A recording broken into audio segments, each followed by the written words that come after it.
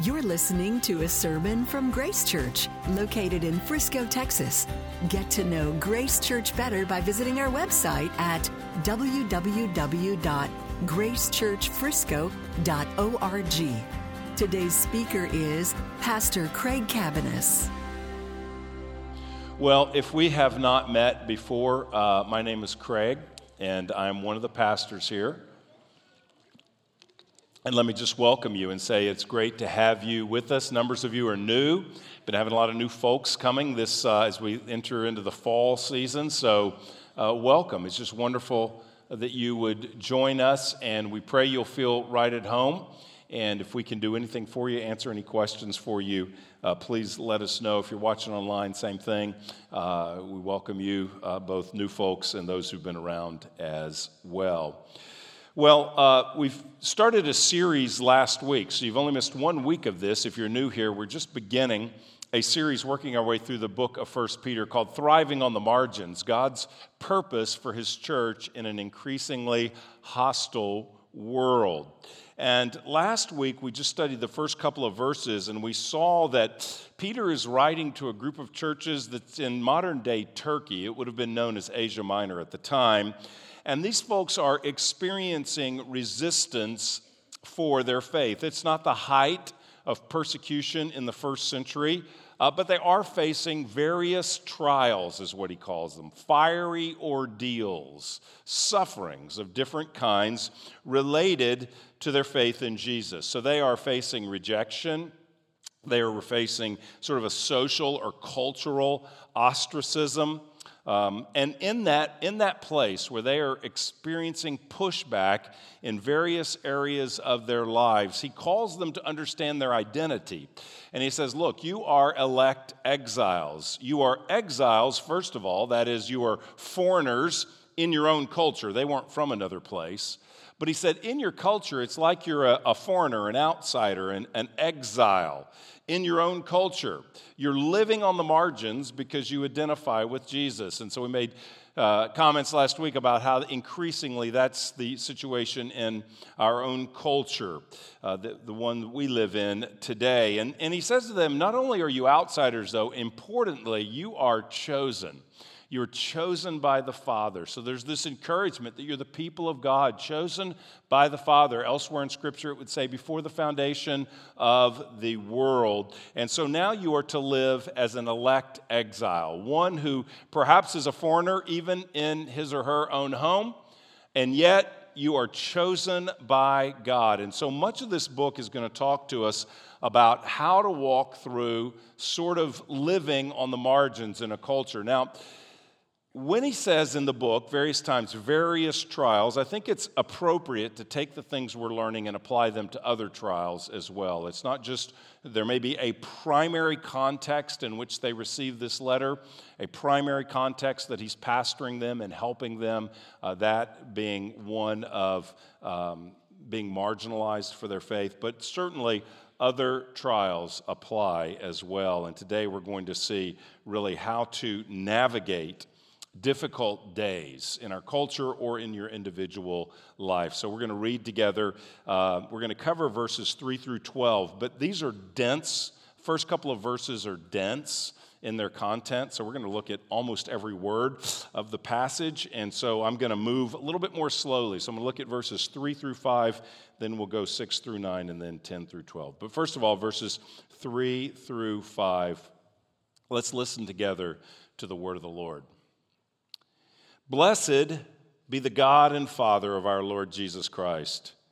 According to His great mercy, He has caused us to be born again to a living hope through the resurrection of Jesus Christ from the dead, to an inheritance that is imperishable, undefiled, and unfading, kept in heaven for you, who by God's power are being guarded through faith for a salvation ready to be revealed in the last time.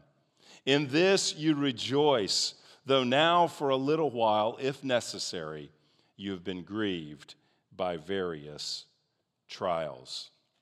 So he's going to say three things to them, I believe, in this passage about how to navigate difficult days. And the first thing he's going to say that he says in this passage is praise God for your new birth.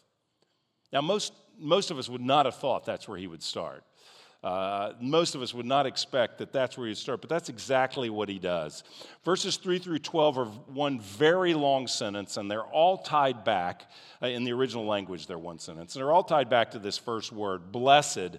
Blessed be the God and Father of your Lord Jesus Christ. Now, in the New Testament, when the word blessed is used, speaking of God, it means to speak well of him. The Greek word is the same word we get our word eulogy from, good words. It means to speak good words about God or to praise God. The NIV translates this, for instance, praise be to the God and Father of our Lord Jesus Christ. So, the first thing he says after his introduction to these suffering Christians is the point he makes is to direct their attention to what God has done for them. Blessed be the God and Father of our Lord Jesus Christ. According to his great mercy, he has caused us to be born again. The first place he does is direct their attention upward to God in praise to God for what God has done for them. Now, that's a word for us all. Whatever you bring in here today, whatever burden you bring in here today, I believe the Lord would call you to look to him and to give praise to him for what he has already done for us. It sounds very simple, something very simple addressing people who are living in complex trials, in a complex time. And just saying praise the Lord for what he has done, specifically here, your new birth, it can even sound trite. It can even sound insensitive to someone suffering. We want to be careful when we, address people who are suffering. But this is the Word of God, and this is how God addresses this group of suffering people. And the reason he does that is because in the midst of trials, one thing we all need is a different perspective. We're living with a perspective, we can just see what's in front of us. And we can just see horizontally the playing field of our lives and planet Earth. And we can't really see what's above, what God is doing, how God is acting, what God is orchestrating, what he is up to. For to be sure, he is up to a million things that you do not know and you do not see. And so he wants to get our gaze upward, and not only upward, but upward reminded of what God has done for us. Look what God has done for us. Blessed be God. Why? Praise to the Lord. Why? Because according to his great mercy, he has caused us to be born again to a living hope. The Father has caused us to experience a new birth in Jesus Christ. When suffering, it's helpful to be reminded that the greatest spiritual event in your life, not just spiritual, as a believer, the greatest event in your life happened to you. You did not cause it. God caused you to be born again. I love that the phrase is born again, because birth is such a telling description of what happened to you when you came into the kingdom, when you believed in Jesus and received new life. Birth is a passive description. God caused something to happen to you. Think about your own birth. What did you contribute? A lot of pain to your mama. That's what you contributed. And some of you, for many years thereafter. Some of you to this very day. So get that right, okay? But it's a telling description. You didn't give yourself birth. Nobody congratulates you on your birthday. Hey, you know what? I want to say happy birthday, but I want to say congratulations. You did a great job on being born. Nobody says that. They may congratulate your mom, but they don't congratulate you because you don't give yourself birth. Birth is something that happens to you, and that's why he says, praise God, because God has done this amazing thing to you. He has granted you new life to a living hope according to the resurrection of Jesus Christ. And why did he do that? Well, it says in verse 3, according to his great mercy, because God is merciful on you. We can minimize the new birth. If you had a radical new birth, well, we all had a radical new birth, but if you experienced it in a way that sort of existentially it was radical for you and everything looked new to you, in other words, if you had one of those life sort of shaking experiences when you became a Christian, it's so easy a few years or many years afterwards to just tuck that way back in the past and not live in the reality of what really happened, how all-encompassing that was, that you moved from death to life, from darkness to light, from enemy to friend of God by a new birth. Karen Jobes, in her commentary on 1 Peter, writes the following. She says, "It is difficult to imagine a more sweeping concept than a new birth. Just as people receive their ethnic identity, their citizenship, their socioeconomic class, and their innate potentialities from their biological parents, Christians have a new identity and a new citizenship that redefines their relationship with society and transforms their identity and character." He wants them to know that you're on the margins because you've had a new birth. You're part of a new family, the Father's family, and He has given you a new identity and a new character. He is living inside of you. No work in your life is more profound. No miracle is greater or will ever exceed your new birth. Nothing is greater in your life than your new birth in Jesus Christ. And he points out here that your new birth, it leads you into two things at least. And he wants them to remember this in their suffering. Your new birth leads you into two things. First, into a living hope. Verse 3, He's caused us to be born again to a living hope through the resurrection of Jesus Christ from the dead. In other words, he's saying you don't have a dead hope. Materialism, dead hope. If you're hoping in your appearance or your health, dead hope. You're getting older and you're dying. That's the reality. If your hope is your identity in your work, guess what? You will come to some time in your life where you will no longer be able to do that work and it will be over. Those are dead hopes. This, however, is a living hope because Jesus is alive. And so He is our hope. And Peter should know about that. I mean, everything changed for Peter at the resurrection, our author of this letter. All of Peter's hopes died on a cross. He believed that Jesus was the king who was going to overthrow the Roman oppressors. And yet, Jesus died on a cross, and Peter denied that he ever even knew Him. But Jesus came back to life, revealed Himself to Peter, forgave Peter, commissioned Peter to a living hope. And so Peter understands that the Christian life that he signed up for, that he's living out, that he will ultimately die for, it's not just embracing some ethical system. It's not just taking on some new moral values. It's a living hope in a living Savior who has conquered sin, death, and the grave. And so he's telling these dear folks who are suffering, look, everyone is mocking you, insulting you. Maybe you got fired from your job. Maybe your spouse left you because you became a Christian. So they have all these problems here. Maybe people have taken your possessions even from you. But think about what God has done for you. He's given you new life. And when He gave you new birth, you were born into a new family with a living hope. This isn't optimism or just positive thinking. When the Bible uses the word hope, especially in the New Testament, it's an assurance of a future certainty that is based on the work of Christ. So as Christ came alive from the dead, so will we.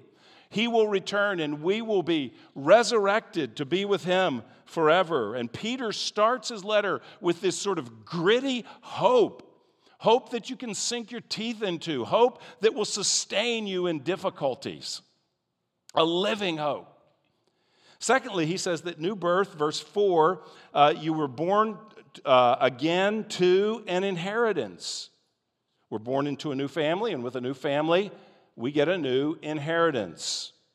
No matter what happens in life, he says, your inheritance in Christ is protected. And he uses these descriptors that are just really amazing.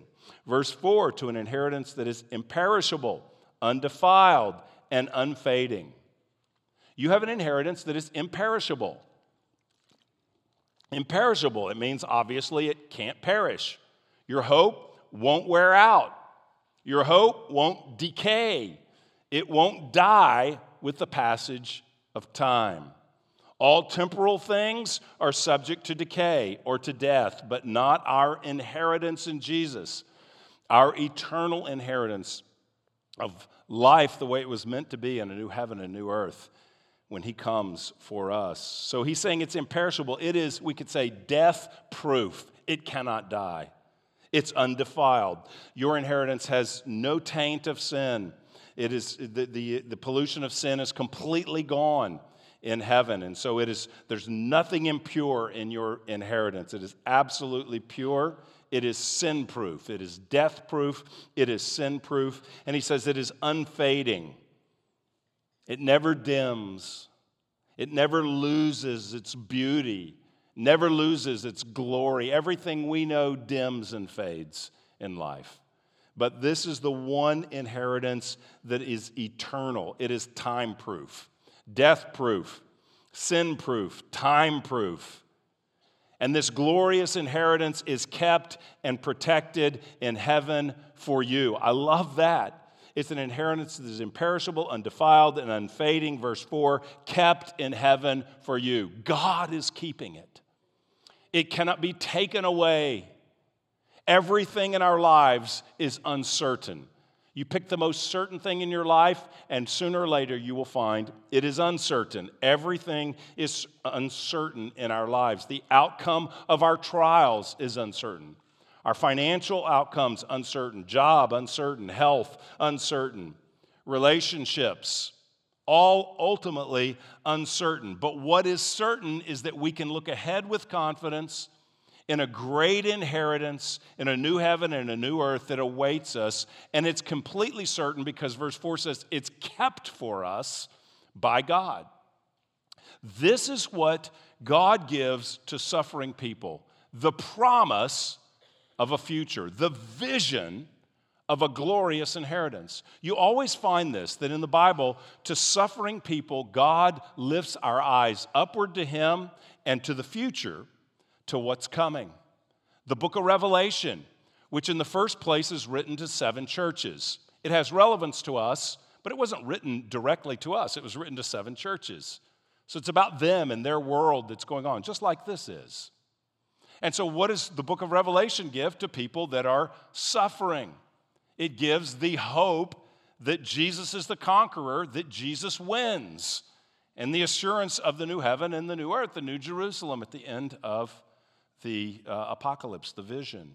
So God always gives a vision for the future in the middle of our difficulties to compel us forward, because looking to eternity empowers us to persevere through difficulty. Looking to eternity empowers us to live through difficulty. There's a story of a swimmer that I've heard before that I think is helpful. It says in 1952, a young woman named Florence Chadwick stepped off the beach at Catalina Island and into the water, determined to swim to the shore of mainland California. Now that's a long way. I've been on that boat ride from there. I may have thrown up on that boat. I got motion sick on that boat for sure. So anyway, I got very motion sick. I have this memory. Well, that's another story, another time. But from mainland California to Catalina Island. She was already an experienced long-distance swimmer. She was the first woman to swim the English Channel both ways. The weather was foggy. The weather was foggy and chilly on the day she set out. She could scarcely see the boats that accompanied her. For 15 hours, she swam. She begged to be taken out, but her trainer urged persistence, telling her again and again that she could make it, that the shore was not far away. Physically and emotionally exhausted, she just stopped swimming and she was pulled out. The boats made for the shore, and she discovered it was a mere half-mile away. The next day, she gave a news conference, and what she said, in effect, was, "I do not want to make excuses for myself. I'm the one who asked to be pulled out. But I think that if I could have seen the shore, I would have made it. If I could see the shore, I would have made it." A vision for our destination empowers us in difficult days. And Peter wants these young believers to see the shore. He wants to see the finish line. He wants to see them to see what they are moving toward. For if they can glimpse this eternal, imperishable, unfading inheritance, Jesus himself, if they could see that, it empowers them to keep going. He says, think about your inheritance. It's imperishable, undefiled, and unfading. And it's not just a vision of the destination, but it's also an assurance that we are kept by God. He wants them to know that God keeps them. They're not working to keep it, but that He is keeping you. It's an inheritance that's guarded, but so are the heirs as well. Verse 5, who by God's power are being guarded through faith for a salvation ready to be revealed at the last time. So he's saying not only does he keep your inheritance, but he's keeping you. He's keeping you through faith. As you trust him, he is keeping you for the salvation that will be revealed in the last day. Salvation essentially means rescue. You will be rescued. You will be delivered in the last day. You will be delivered from all sin, all sorrow, all sickness, all suffering. You will be delivered from all of that.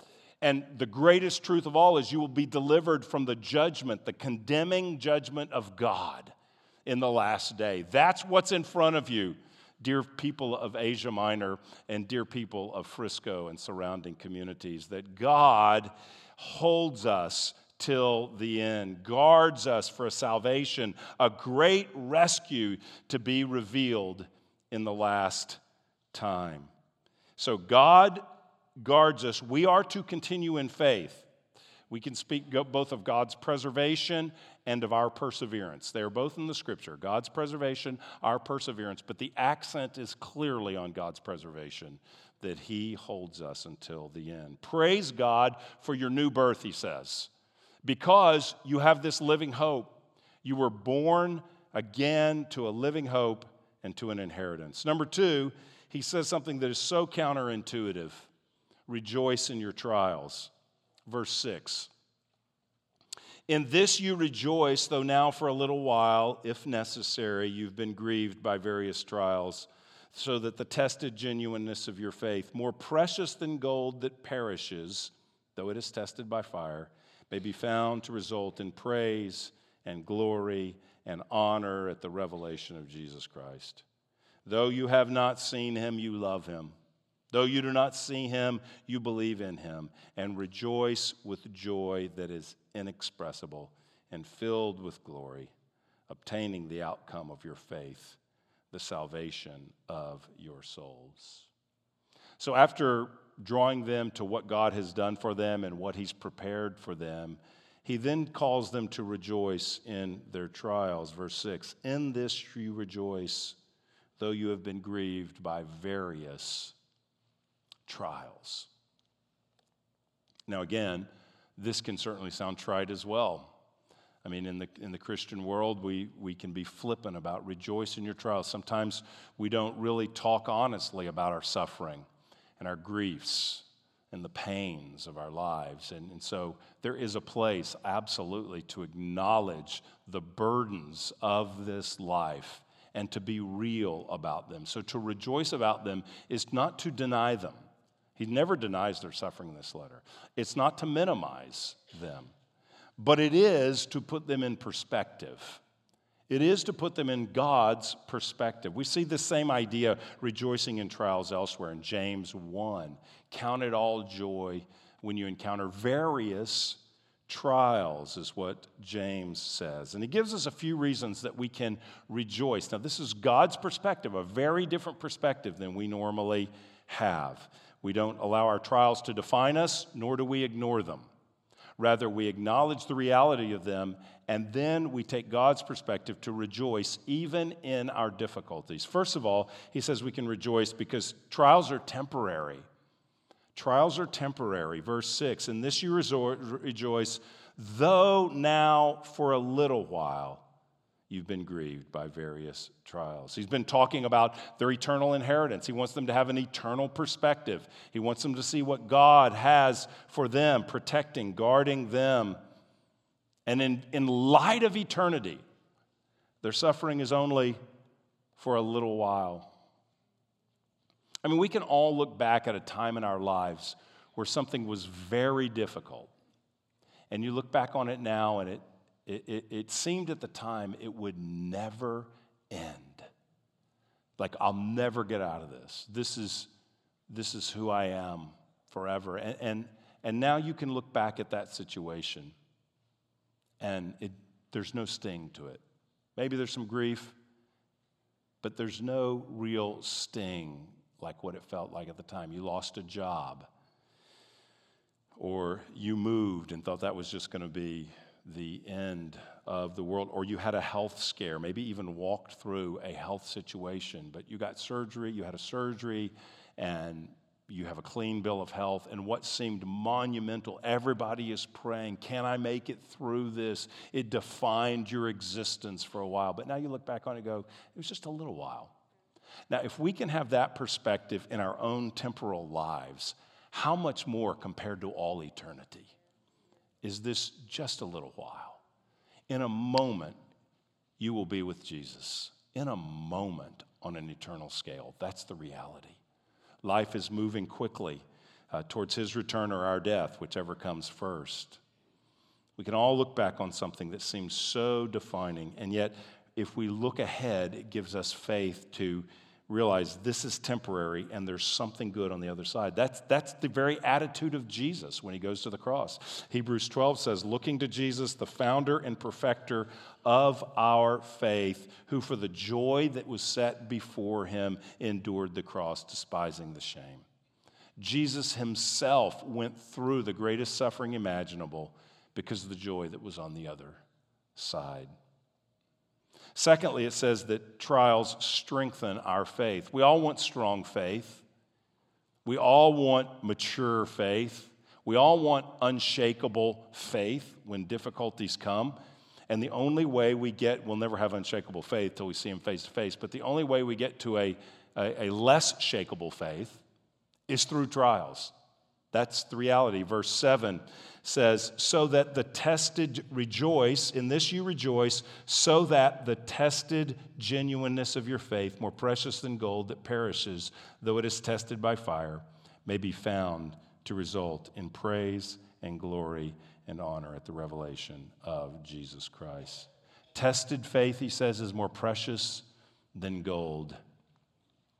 More precious than gold. Now, as marginalized believers in the first century, they're probably thinking, I would take gold. I need something to sustain me in these difficulties. And he's saying, what will sustain you in difficulties that's more precious than gold is faith, a tried and tested faith.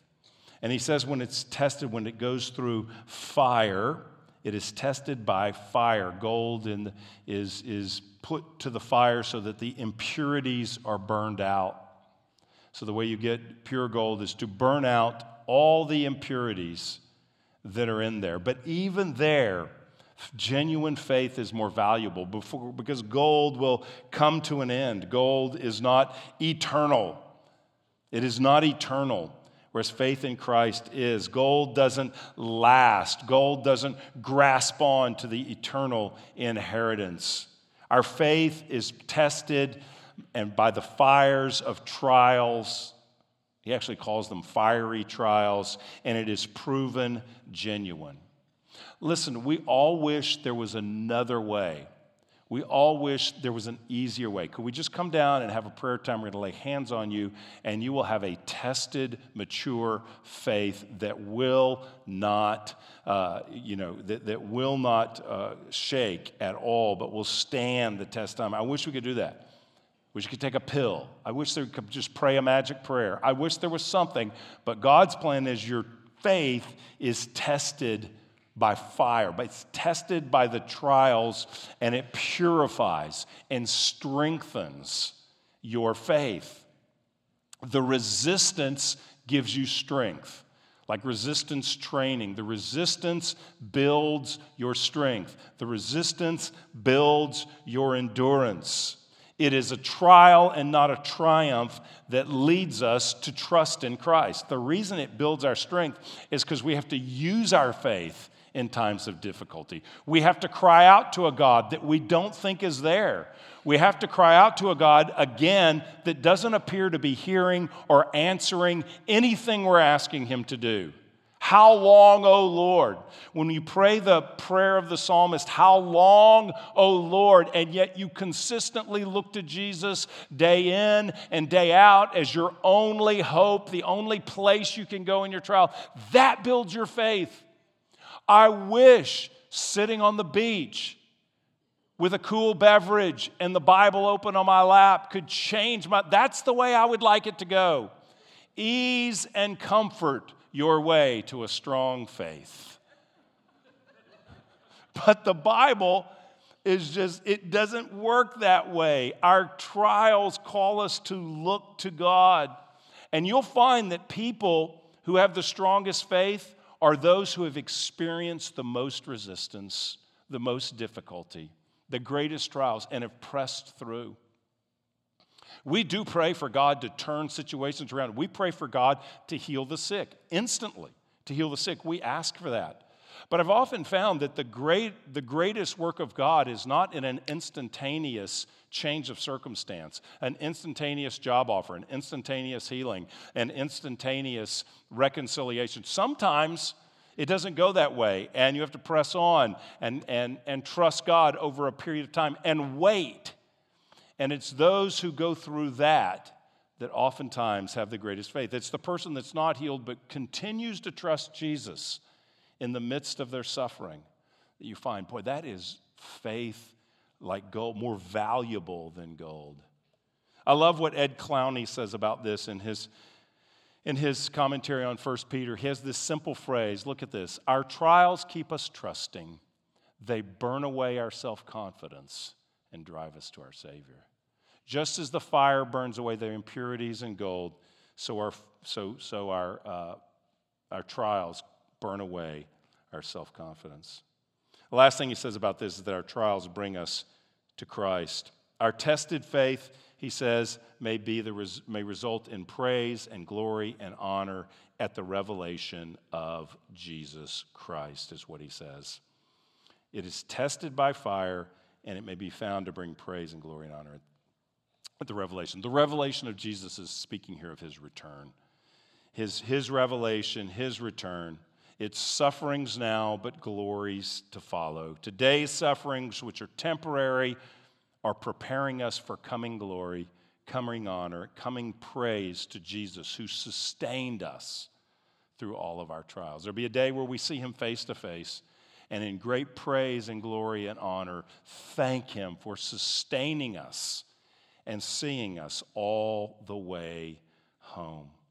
2 Corinthians says this light momentary affliction is preparing for us an eternal weight of glory beyond all comparison.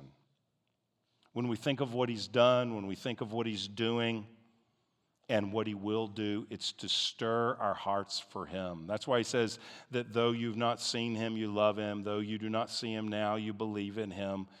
These people likely became Christians and thought, wow, life is going to radically change. Well, it did.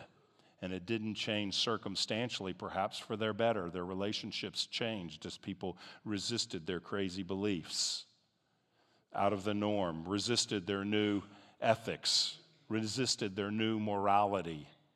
And so the reality is they are continuing to trust the God they cannot see and it is producing a joy that is inexpressible.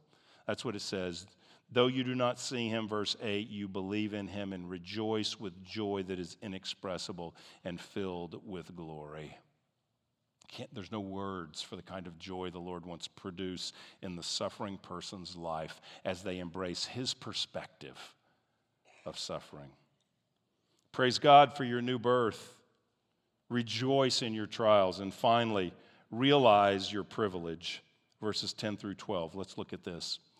Concerning this salvation, the prophets who prophesied about the grace that was to be yours searched and inquired carefully, inquiring what person or time the Spirit of Christ in them was indicating when he predicted the sufferings of Christ and the subsequent glories.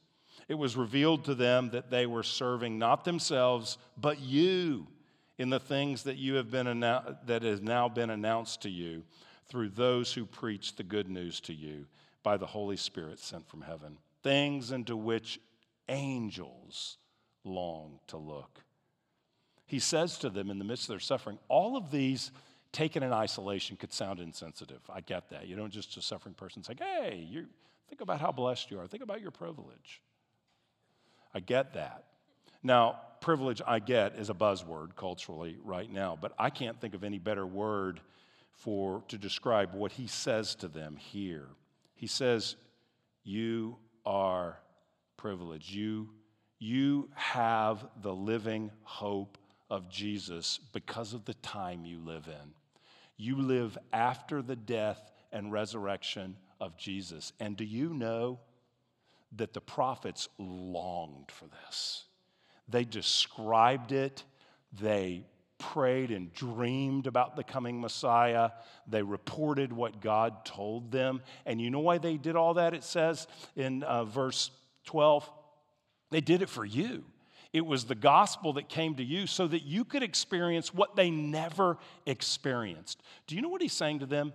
You have chronological privilege.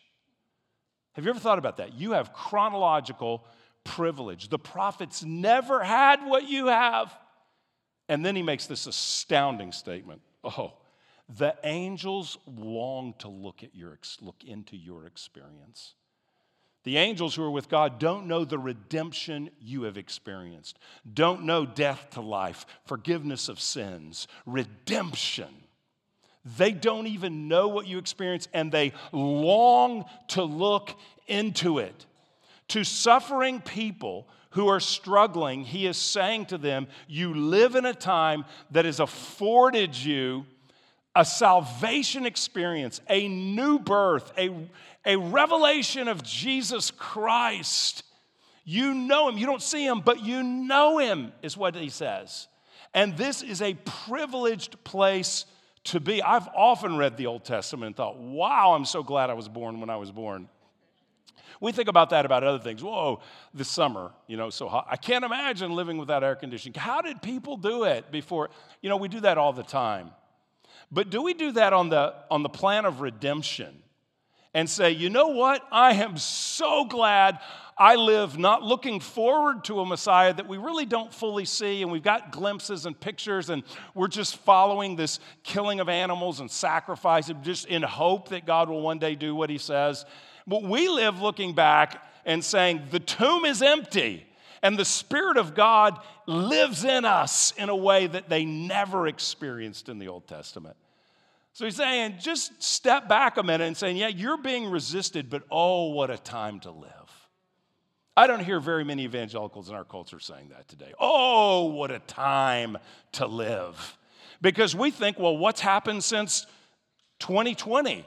Or what's happened in the last 20 years? Or what's happened? Whoa, since I was a kid. He's saying, think about eternity past to eternity future. And on that scale, in the center of it, is Jesus Christ coming and bringing the kingdom of God. And you live after that day in the kingdom. Now, it's hard to say, okay, that makes me feel better about all that's going on. But it should. It should. That's what the Lord offers. Praise God for your birth. Rejoice in your trials. Realize your chronological privilege, we'll call it. Where you land in the history of redemption, what a blessing. Juan Sanchez, we have his commentary for you. This is the one we've been recommending. He says the following: no matter how hard life may get, or how oppressive governing officials may be, or how discriminatory a supervisor at work may become, you're privileged to be alive today because you get to live in a time when Christ has been revealed and we have experienced his salvation. Let us take comfort in knowing that no matter what we may lose in this life and however we may suffer because of our faith in Christ, we're more privileged than either prophets or angels. At one point he says, Isaiah would have gladly traded places with you and lived in this day. Why can we rejoice? Why can we praise God?